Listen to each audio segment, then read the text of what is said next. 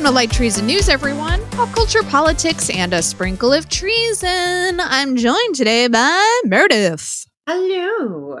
Hello, and thank you for bearing with me. We had some tech issues up top, everybody. Not an ideal way to kick off 2023. It's fine. It'll be fine. I'm here now, and I don't sound weird, right? Right. It doesn't sound like there are a couple of you, and that Terrifying. one of you is like in here just trying to do the like repeat everything the first one says. Yeah, it was my evil echo spirit. Have I not introduced you to her? I mean, I think I've actually like met her at a party a while ago. You for sure did. It's fine. Yeah. On that note, did you happy 2023, everyone. Very good to be back. Very weird to be back. It's always a struggle. I find summoning the will to work again after the holidays. I'm struggling with that right now, where it's like, oh right, I have to pay my rent. Yeah, I'm like, oh, you mean I don't get to live in the netherworld of watching random television and going to sleep at weird hours and generally just sort of like lounging? That doesn't seem fair. We're just behaving as though we're already retired prematurely. Exactly. Like, I just need to skip directly to the point in time where I've already murdered my wealthy husband and am living off the spoils and my ill-gotten gains. The dream. But on that note, do you have any New Year's resolutions, or are you like anti-resolutions? I'm generally pretty anti-resolution, but the last year had some loss in it, which I think is something a lot of people can relate to.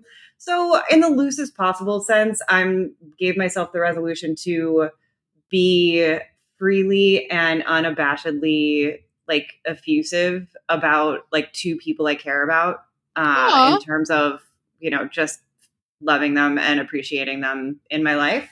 Because I feel like that's the sort of thing that even if I fail at, having it as a goal, well, there's no such thing as failing because it's a reminder to just love on my friends and family. Correct. So, yeah. I love that. That's like one of the healthiest resolutions I've heard someone have. So congratulations. My one resolution that I've made is I'm no longer saying yes to game night invitations, because I am friends with a lot of performers and they like to perform even when we're supposed to just be socializing.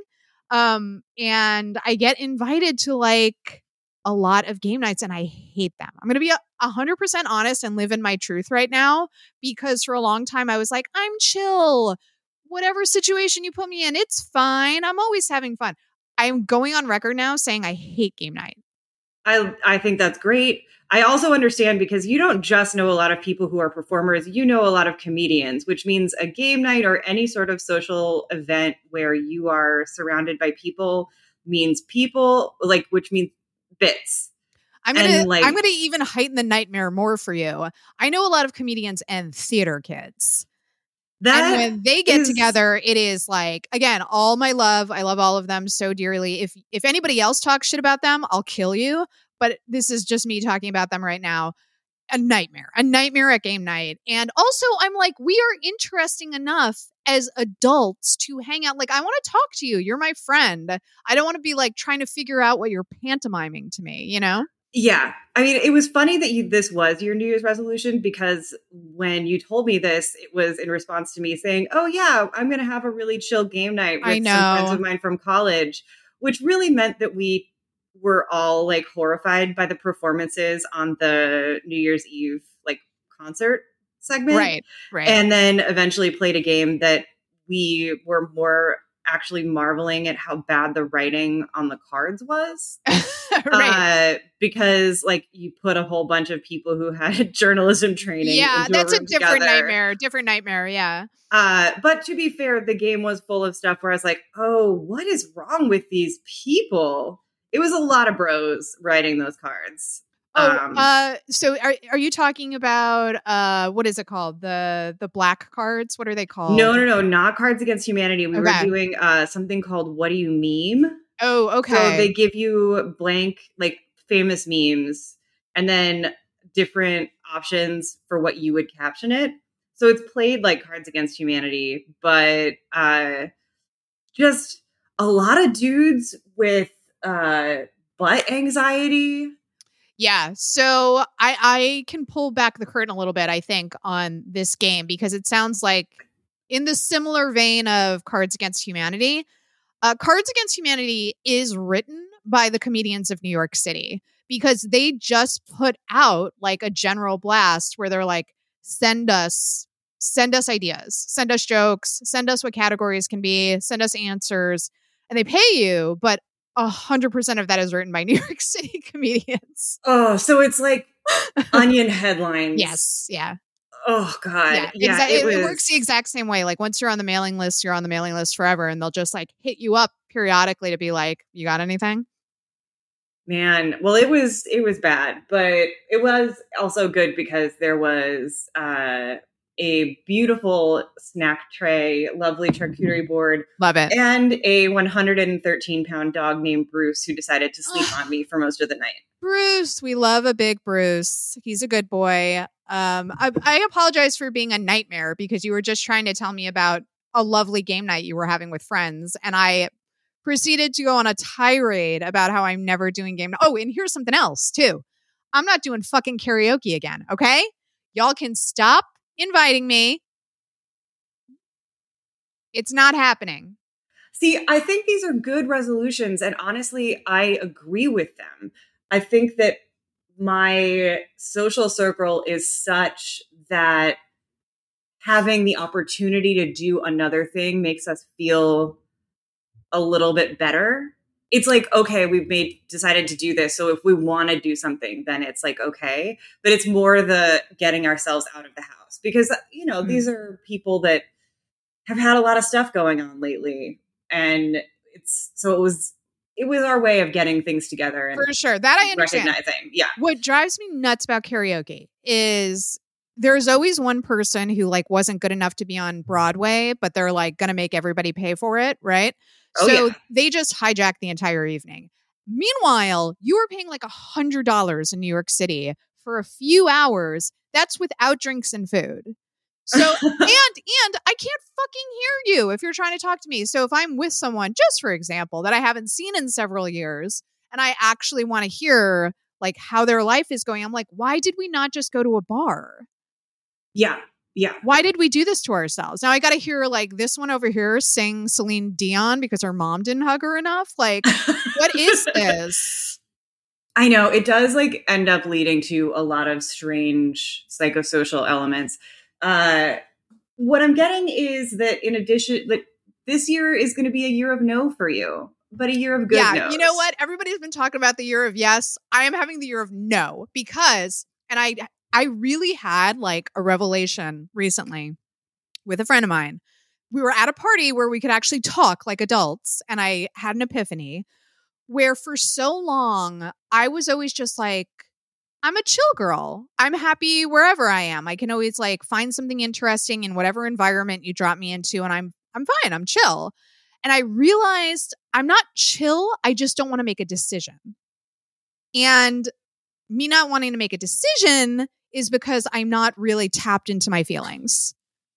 So if I actually sit for a second and meditate on, do I want to go to karaoke right now? Probably my brain's going to be like, no. And also it's FOMO too. I don't want to be like left behind, but it's like, I can hang out with you guys at a different time or like after karaoke, like it doesn't mean like my friendship with you is over. Yeah.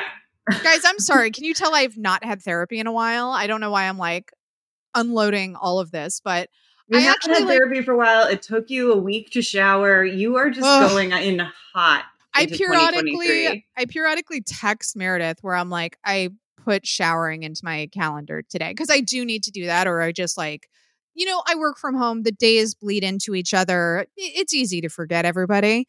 But yeah, so I'm not doing that shit anymore where I'm like, I'm cool, man, whatever. I'm going to be like, do I actually want to do this or not? And also, like, if you guys want to do game night, great. But I don't want to watch you do it. So yeah, great. So we have our resolutions. Yours is actually like very sweet and nice, and mine is to say no way more, which actually is good. Is actually very hard for me to like say no to stuff like social stuff, and also realize like I don't have to do everything. That's a big thing. Like if I start to commit to something and I'm not enjoying it, it's okay to quit. Yeah. Josh Gondelman wrote a really nice piece for Self about quitting things. That was very much along these lines. Yeah. The giving into the I don't wanna, like quit, like stopping reading something, stopping watching something if you're not into it, recognizing that there's no obligation there. And I think it's just a great lesson. You know, also, it's wild. Yeah. I for sure have stopped watching like movies and TV shows that I'm not enjoying, stuff like that. I've never not finished a book.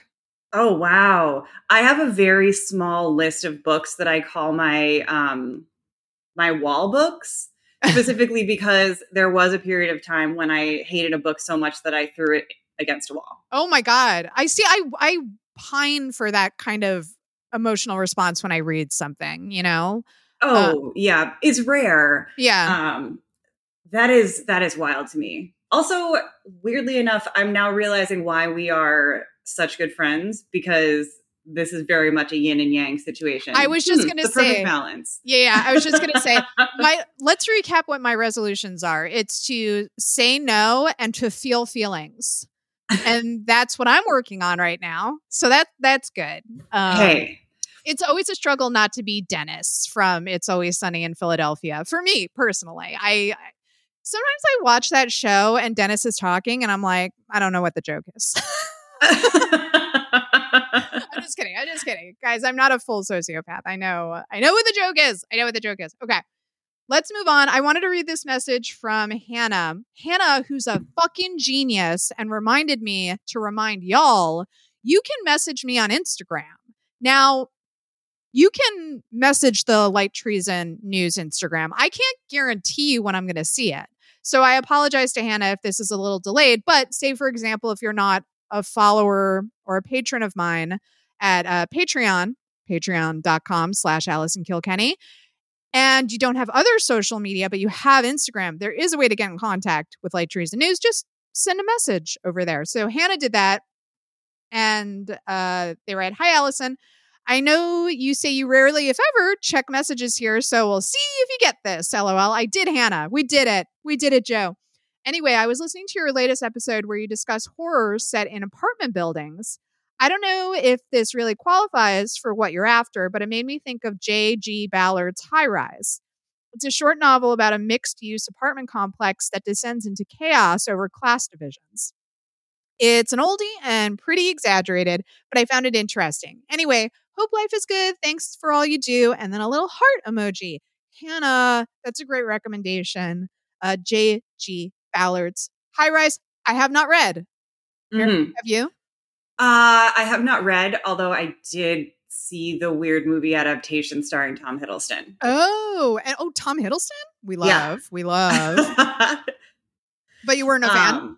It was not as good as I wanted it to be, because I've heard of the story before, and I just wanted to be engaged a little bit more. Sure. Fair enough. I was reminded, I think it's called Way Downtown. I have to look into this. Okay. It just came up. There's a movie that kind of like takes place in just like office building skyways. Ooh.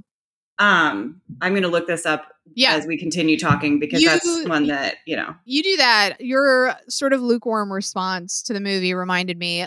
Letterboxd has done a lot for me in terms of mapping how I respond to films. And I'm very likely, unless something is terrible or like blows me away, to give it 3.5 stars.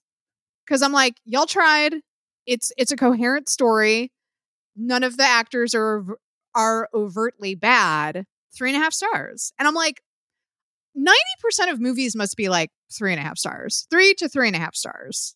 Yeah. Well, it's kind of like something that I learned when I was working at Rolling Stone, where there was this conversation going on in the early 2000s about review creep and star creep, like saying that everything was getting inflated and there was never anything that was less than 3.5 stars. Because nobody wants to be mean and they want to have access to the celebrities and directors. So but it's also the case that, honestly, reviewing bad things isn't fun and consuming bad things isn't fun. So if it's your job, even if something is decent but flawed, you still would rather write about that than, and there's so much out there. So it's not like you are inflating you're not out there saying, oh yeah, but it turns out that things that are competently done probably are 3 to 3.5 stars. No, that's a really good point. Like, because my time is limited, I do watch stuff that has like positive buzz for the most part, or that I know that is going to be like,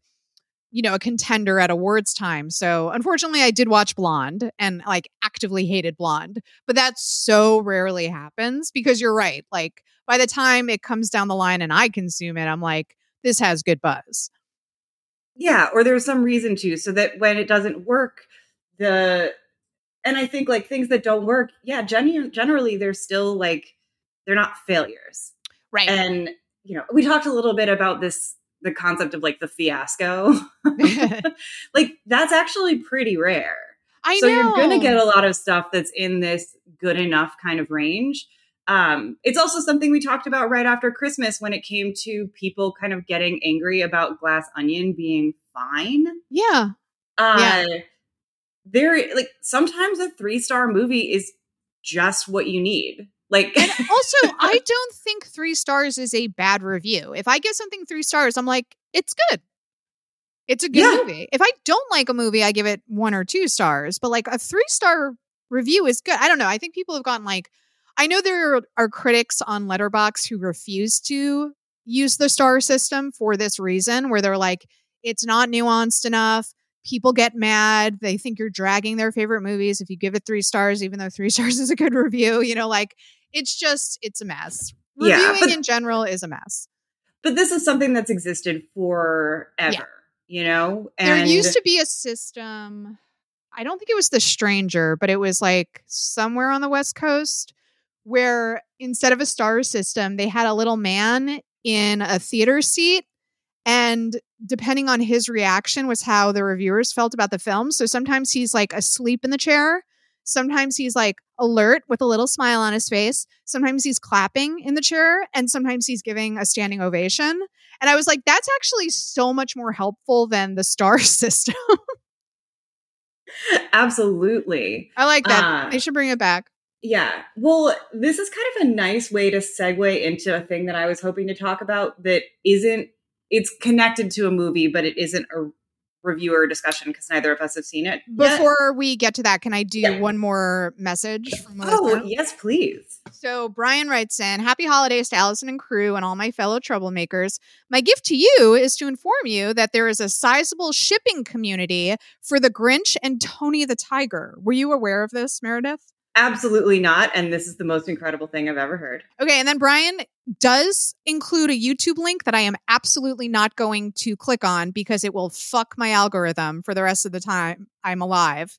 And I'm going to get weird fucking videos. So I appreciate the evidence, Brian, but I'm not going to click on that. I also don't know why you felt compelled to tell us this. It's fine and in fact good, but I was trying to remember what the fuck we could have been talking about that Brian was like, I got to tell them about the community that likes the idea of the Grinch and Tony the Tiger fucking. I got to get on the Patreon right now. Maybe it was just a random thought. I have intrusive thoughts as well, so no shame. But I was wondering if we had been talking about like furries or something. I don't know. I wouldn't put it past us is what I'm saying.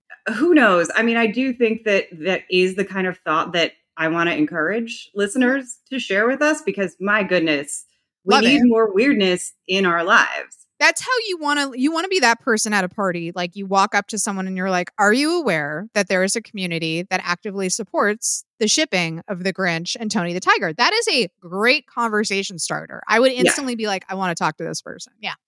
I did that was me at my New Year's party, because as we were listening to a year 2000 playlist, I was able to bust out with, oh yeah, Filter did have more than one song. And did you know that the lead singer is brothers with Robert Patrick from Terminator 2? And everyone said, huh? What? And then confirmed it. You want to be the person who says something where everyone is like, say more things that are in your brain, because that was so insane what you just said. Yeah, absolutely. Yeah.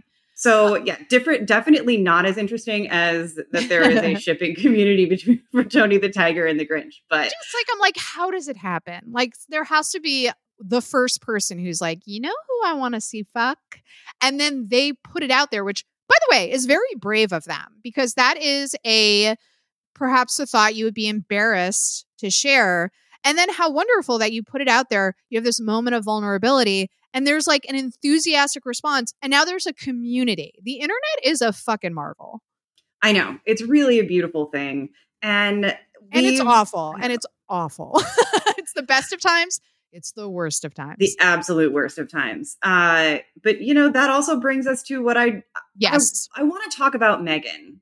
Okay. Not whether or not it's going to be good, but I want to get in a little bit to something that you've been telling me since the previews came out, which is your dread about it. I know, the sense that you have to, you're like, oh, I don't want to see it. I'm sick of these movies that have these trailers and seem like they're being designed specifically to get people amped for a specific type of badness. Yeah. There's a lack of sincerity. Okay, let me make my case, because I know I'm going to eat crow tomorrow, because I'm seeing it tomorrow, and it's getting great reviews, and it's probably going to be an amazing time. So I'm going to have to, eat my words next episode when I review it, I'm sure. But what I was trying to articulate is this phenomenon that you were describing, which is, it's a lack of sincerity, I feel, on the part of creators, where they're not trying to make a good film, they're trying to make a viral film. And that's different. Yeah. And a lot of people would say, how is that different? Because if it goes viral, it means that a lot of people like it, or think it's funny, or they're intrigued by it, and they're sharing it. So why would that be bad? And my worry is that there's going to be this sort of creep towards virality and away from artistic merit. Even in a silly movie like Megan, there the scene where she's dancing in the hall is so clearly, I immediately was like, that's going to be a GIF, because of course it's going to be a GIF. And that's fine. That's not the creator's fault. But when there's an intentionality in the creation that I feel, where they're like, we're doing this because it will go viral, not because it makes sense in the story, not because it has artistic merit, but it's fucking weird and people are going to share it. I'm like, why am I seeing this? If you're not trying to tell a story, if you're not actually invested in this, you just want something to go viral. I felt that way about the horror film with the face, the twin. Malignant. Also written by Akilah Cooper, the writer of Megan. I know. And I think she's great. And I'm so glad she's having all of this success. And actually, I'm not even saying it's her doing necessarily. Maybe it's more on the director's part. But yeah, I'm just are we trying to make deliberately bad or stupid or silly horror films just because we know that has the broadest appeal and the most people will go see it? And by the way, that is a valid strategy if you're trying to get films made, where it's Smile did really well. Smile was a shit film. It was a bad film, but it was so broad that so many people saw it. It made so much money. Yeah. Yeah. It was a success, but artistically, I'm is that fulfilling or rewarding? And it's no, this isn't going to rank among the great horror films. That shouldn't be a goal for everybody. But in terms of me, a viewer watching horror films, I'm I want to watch people trying their best, I know you do have a thing with competency porn. I do, yeah. Which is a good thing to want in a scary movie, obviously. It's fun and it's part of what made The Black Phone so enjoyable. I come at it from a little bit of a different perspective. And I think one of the reasons why I'm interested in this particular moment, partly it's because I do have a thing for maximalism, and that's, I think, the only word you can use to describe Malignant. Right. But I do think that we might be starting to see a shift from the virality question into something where, yes, it has that, but there are people who are actually telling decent stories. Sure. Because I think that the fact that the movies are done well makes it different from past iterations of this phenomenon. Mm-hmm. Like, think about Snakes on a Plane. That movie was not good, and it was not fun. Mm. And you can be annoyed by this trend, by this sense of like, oh, of course they thought this was the thing they wanted to do because people would go nuts for it on the internet. But the other stuff hangs together too. And I think it does deliver on the promise. So it's this question of actually following through and delivering the goods. And if that can continue, then I think I'm okay with it. Totally. You know? And like I said, the early buzz of Megan is great. And it seems like people are really enjoying it. I'm sure I'll enjoy it. But and by the way, I'm going to go see Cocaine Bear and have the fucking time of my life. Is there a more designed to go viral movie than Cocaine Bear? It's like, no, that's absolutely like audience bait, right? Like, and also like internet bait, because it's going to get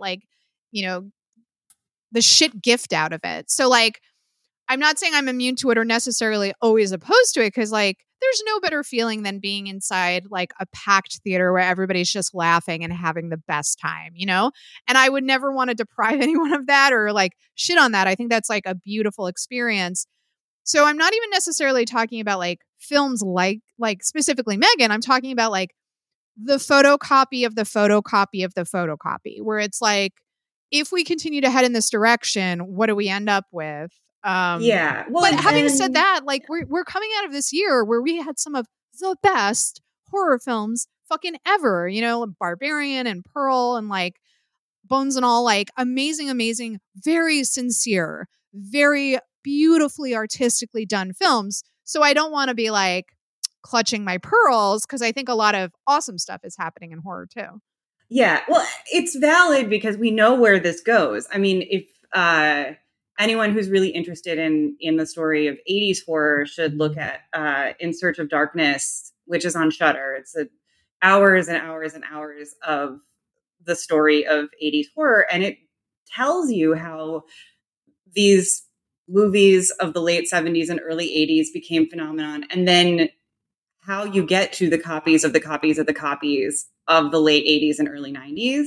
And it's fascinating because you have people who were part of it breaking down the decisions that led to all of these diminishing returns. So it's a valid thing to be concerned about how these lessons are going to be interpreted and how certain successes and failures are going to end up influencing how stuff gets developed. But I do think it's worth once again, me being in the early 2023 Pollyanna, I think that we should be excited that there are creators who are able to not just get the opportunities to make movies that seem interesting and fun, but are actually following through and delivering on these weird premises, and not just they seem to actually be taking them places that are cool. Agreed. And what I love about horror is that there's certainly more diversity in horror than we see in general in Hollywood, both in terms of actors and also the people writing the story and the people working behind the scenes. So that all has me so pumped. And I'm listen, I would rather have 8 trash films come out, but we get 2 amazing ones. That trade-off is worth it for me. So I'm glad everybody's having a good time at Megan. I'm sure I'm going to fucking laugh my ass off. And yeah, but that was my initial concern, where I was like, are we doing stuff because we sincerely think this has artistic merit, or we just know it's going to get, 20,000 retweets? Yeah. To be fair, it's been a while since we had a good killer robot movie. So we are probably in the same way that there is the Invasion of the Body Snatchers index. Like, you know how we're supposed to be overdue for like the Earth's polarity to reverse or like a super volcano or something.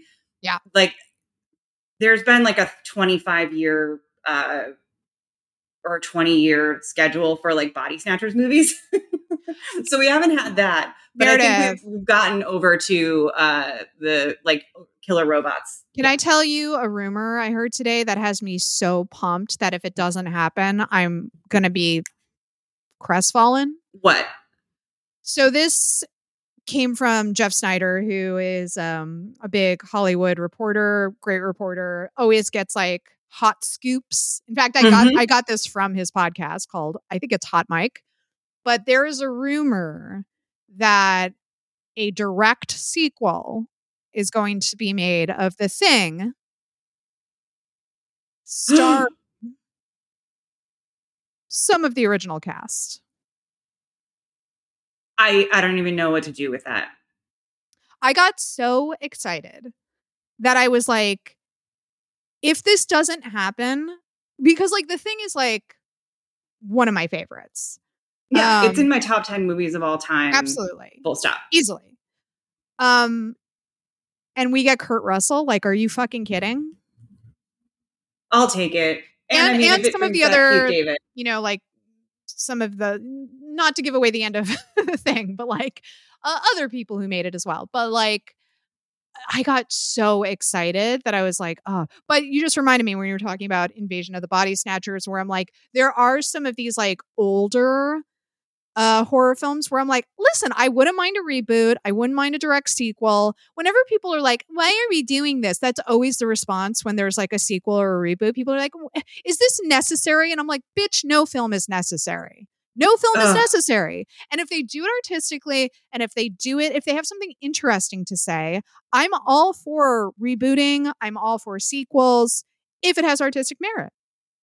I admit I saw a thing, thanks to the horror publication Dread Central, that where James Wan, producer of Megan, director of Malignant, you know, the guy who's kind of running the show who isn't at A24, right, is interested in remaking in a reboot/remake of Chopping Mall, which I'm not going to lie, I would absolutely show up on opening night for that. Yeah. But at the same time, I'm like, I don't know if anyone can really redo Chopping Mall. There's some, like, it's I mean, like, part of what's cool about redoing horror films is like now we have better special effects. We have, you know, better cinematography in general. So like it is interesting. And I get like, you know, people are really attached to the originals and they don't want to see like, I think in general, adults are just way too attached to nostalgia where it's like, if somebody reboots one of your favorite films and it's not great, that doesn't take away your memories of how good. Oh, I know. It's like so weird. My childhood thing. My big question is, well, we don't have malls anymore. So how do you make the movie Chopping Mall when malls don't really exist? Here's what you do. Here's what you do. It's a construction crew that's there to tear down the mall. Oh my God. And like have the mall defender robots been dormant for all these years? And they disturb them. They disturb them and they wake up. Okay, now I'm on board.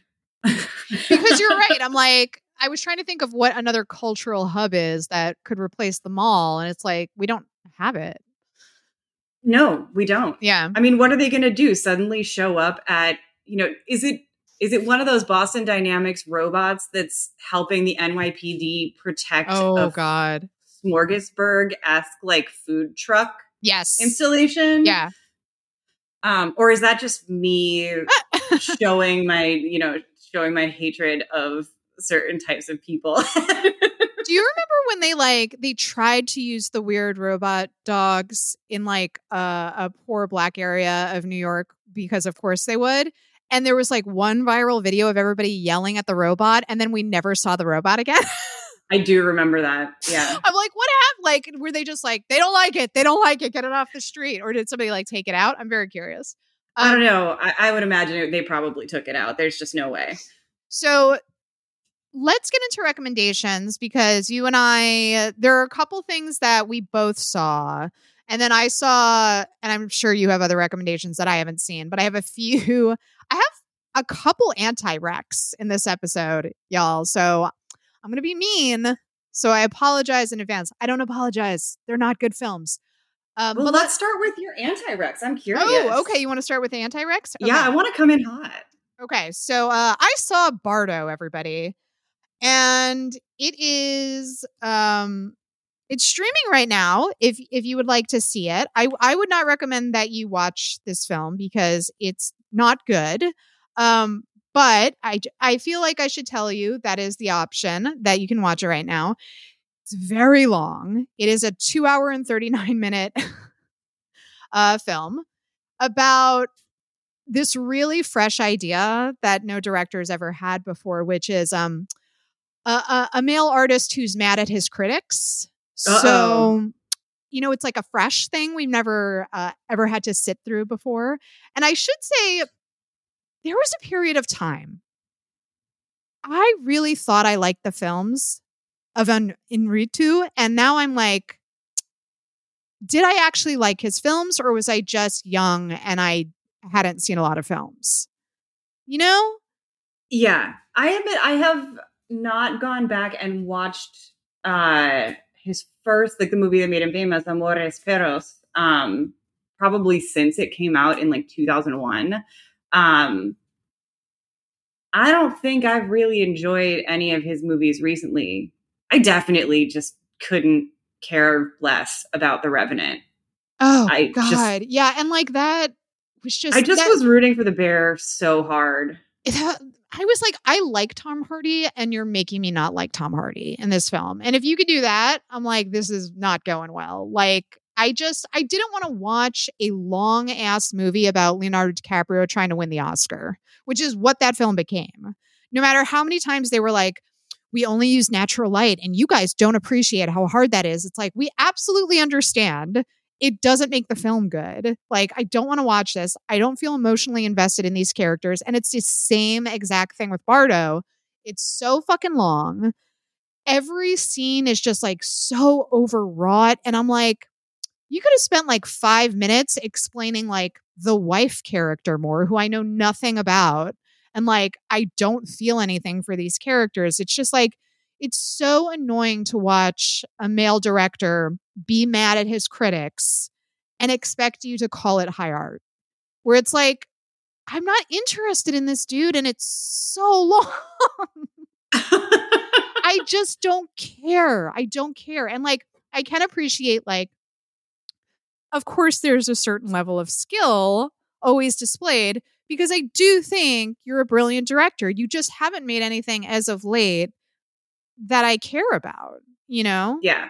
I just feel such palpable bro energy. Yes. Surrounding everything in his movies. Yes. That I just can't care about it. I'm like, okay, you want to do these technical things. You want, like, I don't feel any soul, or I haven't felt any soul. And a lot of it feels so very much like he's talking to haters that don't exist. Well, I wouldn't even say like necessarily they don't exist, but I'm like, are you going to now make your career responding to critics? Because there's no faster way to make an audience not care. Like, audiences, like, I haven't seen Babylon yet, but like the fact that some critics were like shocked that audiences don't want to watch Hollywood talk about Hollywood, I'm like, it's just not interesting to people. Like watching a bunch of like rich actors do cocaine, you're like shocked people don't want to watch that and spend their money on a ticket for that. Like, really? That shocks you? Okay. Yeah. And the same with this. I'm like, I don't want to watch you like work out your feel. Like, that's what therapy is for, my friend. Like, that's why we share those thoughts with therapists and not our friends, because they'll get very bored because no one's interested in it. And like, I even started to think about like Birdman, right? Mm-hmm. Like, I do think he has a very stylized approach to his directing that I think was kind of like shock and awe for Hollywood, honestly, where like when they saw Birdman, they were like, I've never seen anything like this before. It must be good. And there was almost like an immediate response to like the hype of Birdman, which was a lot of people being like, actually, this is not good. It's not a good film. It's very stylized and there are interesting shots, but did you care about any character in Birdman? Absolutely not. No. But that's what I think is so frustrating about him. It's like he's replaced actual storytelling with these gimmicks. So Birdman, it was this like supposed, this fake continuous shot. And in The Revenant, it's all natural light.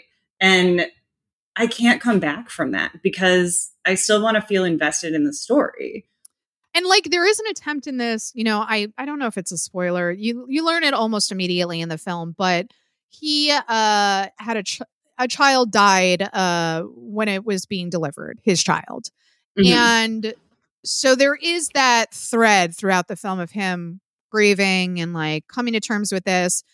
And there's a scene where he's at the beach, and I don't want to give it away, but like some critics felt something emotionally in that moment. I did not feel it. This is when my inner dentist comes out, by the way, where I'm like, why is everybody crying? Like, I don't get it. But I do feel feelings when it's done well, everybody. I just don't feel like it was earned. Yeah, you put it really well, where it's like, it's all style. And yeah, so I anti-rec it. Save yourself a lot of time and watch something else. And then my other anti-rec is For the Whale, everybody. Which I know really pains you because we have such a love for Brendan Fraser. And listen, but like as much as it not being a good film, as much as me not enjoying it, I still think he has a decent shot at winning because there's so much goodwill towards him. And some people love this film, which just seems insane to me because you'll know what I mean when you see it. I assume you're going to see it eventually, Meredith, where like, first of all, let me give you a little backstory about what happened. I was going to go see this by myself because I heard it was not good, right? Yeah. I tell Charles I'm going to see this, and a friend of ours is visiting from Australia. Oh, if anybody listens to Dirty Little Horror, the podcast, or used to back in the day, Chris, his co-host for that podcast, is in town. So he was like, let's all go together. So I was like, shit. Only because I knew I was about to make them watch a bad film. Mm-hmm. So I bought tickets for everybody. We go. And I don't think they hated it as much as I did. So I'll just say that. But like, I hated this film so much. And I think this is like a deeply, deeply cruel film. And it is beyond the scope of my comprehension that anyone thought Darren Aronofsky was attempting to have compassion for this character. There's literally a scene. If you don't know the plot of the film, Brendan Fraser plays a extremely obese man who's a professor, and he teaches his class remotely with the camera off because he hates how he looks. And the entire thing takes place in his apartment. So it's like a play. God help us. And a series of like characters like his daughter and his ex-wife and like the pizza delivery guy because he's constantly ordering pizzas because he's fat. Get it? I'll like walk in and out of his life, right? There is a scene where he's standing in the kitchen and he like opens one drawer and he sees like a healthy granola bar and he frowns. Closes the drawer, opens a junk drawer full of candy, and he smiles because he's fat. Meredith, do you get it? Oh, I want food. Exactly. Yeah. Like that is the film. Me want food. There's several scenes of him eating in the most grotesque way imaginable. I felt like this was just really moralizing about obesity and saying fat people are like morally failing somehow. It really, really was upsetting.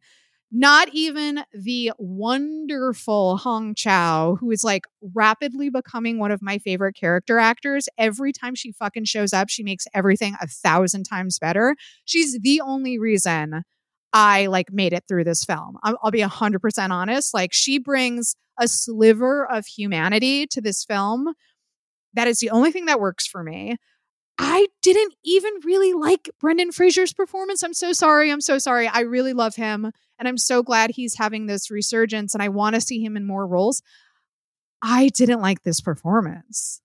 I mean, I think in some ways, it isn't that surprising. Like, you're going to get the good buzz because Aronofsky is a famous director. But we talked about this after you walked out of the movie. He's made lots of movies that are essentially horror films, but are about things that no longer feel like things that should be horror movies. Like, right. He treated like Requiem for a Dream is the most moralizing 1970s drug PSA that's true. message ever. He does seem to have a very stuck sense of what the worst things in the world are. Is he just like a stylized scold? He might be. Because I really felt like, I was like, what am I supposed to be getting out of this film? And the fact that people were like, oh, it's so beautiful. It says so much about the human condition. I'm like, no, all I learned from this is that Darren Aronofsky fucking hates fat people. He thinks they're gross. Well, and another thing that I can't stop thinking about, since in the run up to The Whale coming out, there was a lot of coverage of the playwright who wrote the screenplay. I think he wrote the screenplay, right? The original playwright, he says that it has basis in his own life experience because he had gone through a period where he was like quite overweight and this. And I was like, oh, so this is somebody working out his issues with a period of time when he had when he was going through some unhealthy stuff. Yeah. Yeah. And like, of course, this is going to be full of fat hatred. Yeah. But like, even if we had a moment where, we realize this is self-hatred and he's like, I can't be this mean to myself, I would be like, that's actually really honest because, people do experience self-loathing and I think that's normal, but there's no kind of internalizing or like wrestling with stuff like that. It's literally like, let's watch Brendan Fraser eat something as grossly as possible. And also, like, let's just stop putting actors in fat suits. Okay. Like, we have to stop doing this. It is distracting. It's cruel. It's stupid. Like, the fact that it's still happening is just insane. And like, this was the one where I was like, I've hated it for a while, but watching this, I was just like, this is so upsetting. And like, I hate this film. I hate it. I'm sorry, Hong Chow. Let's like get into something positive. Speaking of Hong Chow, let's do recommendations. Or do you have any anti-recs you want to do? No, not right now. Okay. I have been able to avoid things that I really despise. I'm recently. So happy for you. I wish I could say the same. I saw The Menu, everybody. And then I very shortly afterwards watched it. So we have both seen it. Yeah. And I had heard very positive things from people whose opinions I respect a lot. And I enjoyed it. Like, is it one of my favorite horror films that came out? No. Recently. But it was so watchable. The cast is great. And Hong Chow, my girl, steals the fucking film. She is so good. Any scene with her and the finance bros was like chef's kiss. I want more of this. And I'm really happy to say, because I did not like the trailer for The Menu, I thought it looked like really hacky and bad. None of my favorite scenes were in the trailer. So if you saw the trailer and you were like, this doesn't look great, I've got wonderful news for you. The film is way better than the trailer. Yeah, I also really, really enjoyed it. And I thought that I think the trailer tries to make it fit into the current hot trend of class war stuff and to make it feel like it's supposed to be deep. It's really very like, we want to make you laugh. Yes. It is not trying to say anything particularly exciting. I thought that made it work much, much better. I agree with you that the best parts are when they're like, we're funny writers, let's just be funny. Yeah. I do think that they thought they were saying some deep shit, which concerns me a little bit. It concerns me a little bit because, like, here's the problem. It takes so long to write a film, get the financing, the whole production. You got to do all, like, the whole process takes years, right? Sometimes can take years. That by the time I see your film, the political, highly relevant point that you were trying to make, I'm sure, at the time of writing the screenplay, is now so stale and hacky. Yeah, and the movie does feel like it's commenting on a lot of stuff that was much more 2010 than 2020. Big time. And I've seen that point made by some smart film fans, online. And it's not even, I don't think I had phrased it that way before I saw other people do it. But I thought, okay, that's fine. I'm still aware of what's going on. And I did, the finance bros or the tech bros, oh my God. So that good. was really satisfying. Like, the actors are so good. Yeah. I forget the one dude's name, but he's from Broad City and he's so fucking funny. But yeah, highly recommend it. Nicholas Hoult, Anya Taylor-Joy, great. Ray Fiennes, great. Everybody, like, you have a fucking amazing cast. It's an interesting story. It's a highly, highly watchable film.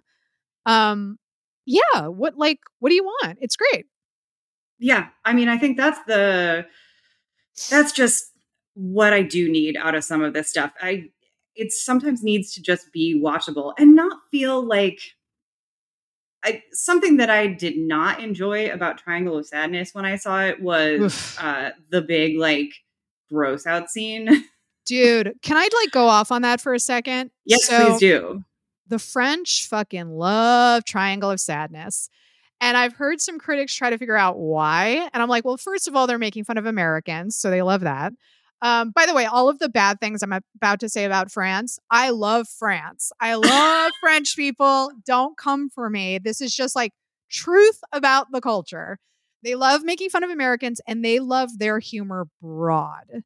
There's a reason they love Jerry Lewis, right? Like, they love broad fucking humor. So all of the shitting, all of the throwing up, when critics were like, why is this playing so well in France? I'm like, because they love that. They love, like, big comedy like that. But, like, yeah, I was watching that. I was like, this is fucking unbearable and it's going on so long. Yeah. Well, and I have a very specific, physical humor kind of distinction. Like, I don't know if anyone else has lines like this, but I can find some vomit related humor hilarious. Like, I think that in the right context, a puke joke will kill. Yeah. I hate shit related humor. I hate it with such a burning passion. If there is a, like, diarrhea joke in a movie, I will automatically sour on it. It's why I didn't see Bridesmaids until 5 years after it came out. Yeah. And I was trying to figure out, like, it's not a snobbery thing for me. It's not a snobbery thing because, like, I love dumb humor, like slapstick, bottom of the barrel, like, very easy to, I think, are great. But I still laugh at Major League, and that movie is deeply problematic. But some of the humor is dumb in a way that I adore. But there's something about shit humor that's so lazy and so base that I'm like, I don't understand why this is screamingly funny to people. Yeah. I also just think that there's something so, like, I don't know why I think that occasional vomiting related humor is funny. There's just something that, like, I think it's because it's funny when stuff comes out of your mouth. Like, it really is like there is, like, funny. And there's just something that feels so inherently mean about shit related humor. That's true. Yeah. Like, honestly, it's gross. It's uncomfortable. Nobody likes it. And it's something that, like, I mean, it's why babies are so miserable so much of the time. Because they can't, like, no baby, like, you should, like, they don't want to sit in their own waste. It's uncomfortable. It's miserable. We've all had that experience. We've all been babies. It doesn't feel right to me to, like, laugh at that. Meredith wants that's you, like moralizing it a little bit more than I think is realized. Sometimes I just think it's gross, but, Meredith wants you to think of the children. Yes, I am against scatological humor because of the children. Think of the children. So we're almost out of time, but I have one more sincere recommendation. Then I have two lukewarm recommendations. Glass Can Onion. I? Go ahead. Oh, yeah. Go ahead. Glass Onion, we already talked about that. It is, again, I think I gave it 3 stars. Like, it's good. Good cast. And yeah, they're not rebuilding the wheel or anything, but it's like, especially if you're watching it at home with your family, I'm like, 2 thumbs up. I think that's a great option.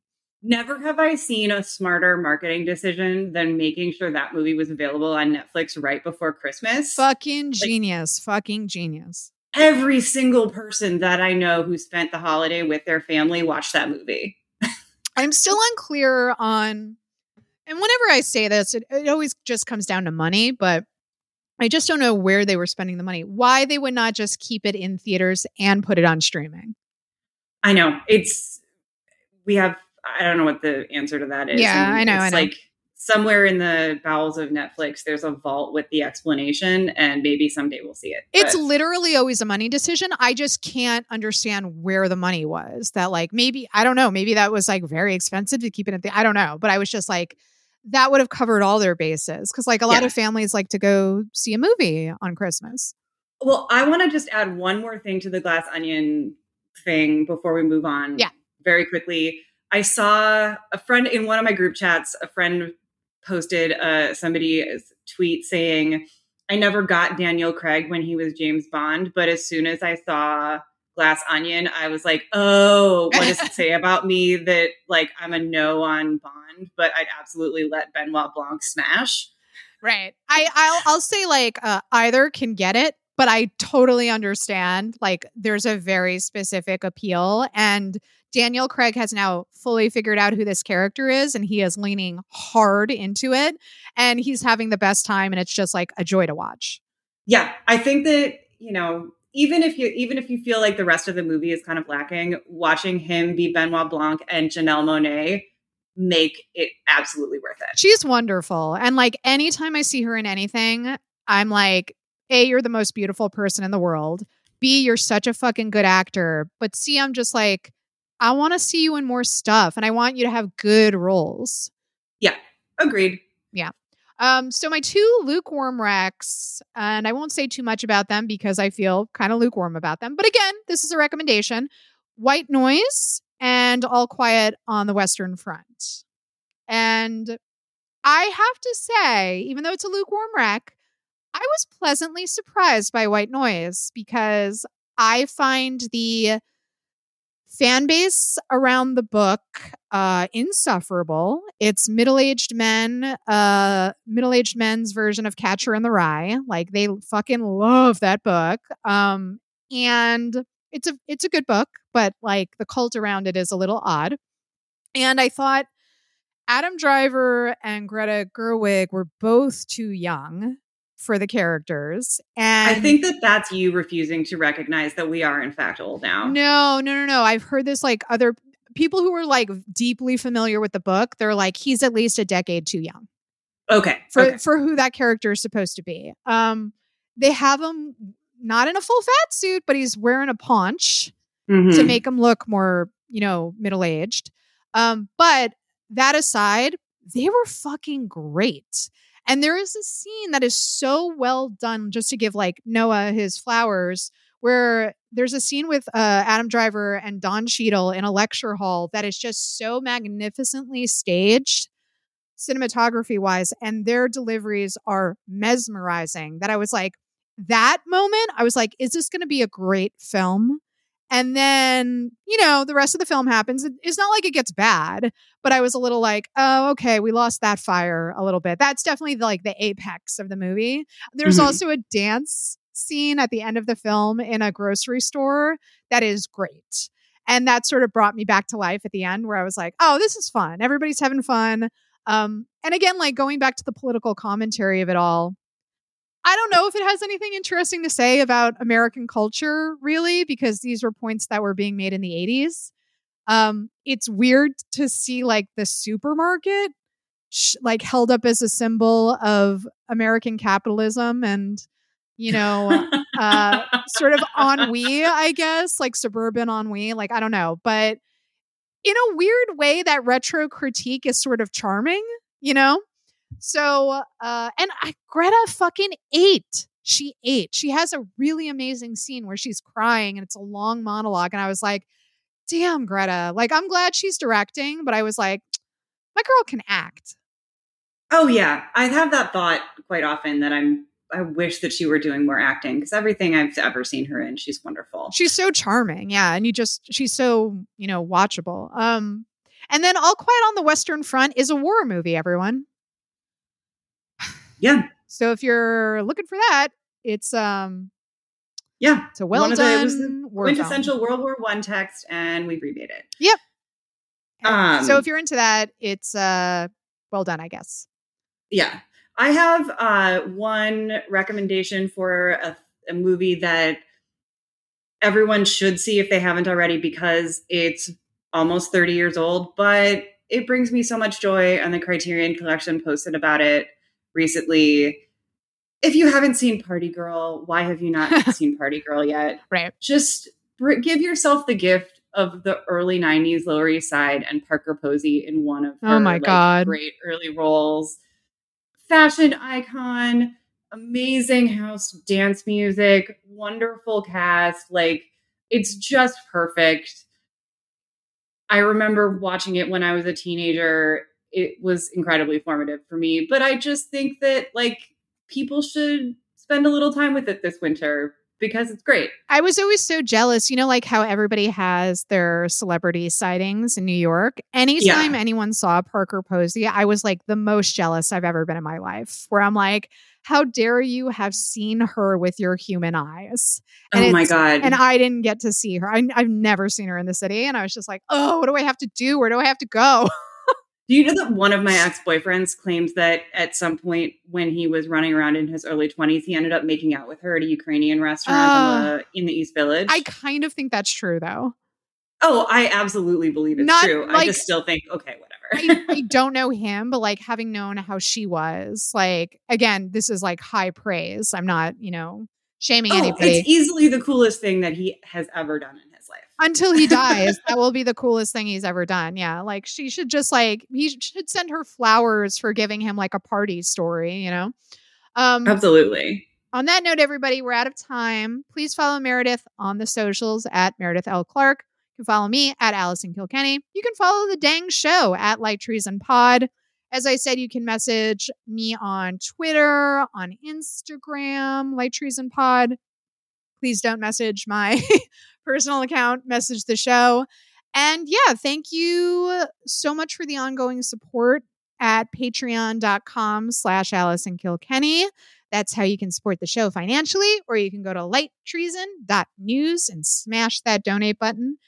And yeah, I'm glad we're back, and I really look forward to this year. And thanks for listening, everybody. And while you're at it, get out there and cause a little trouble.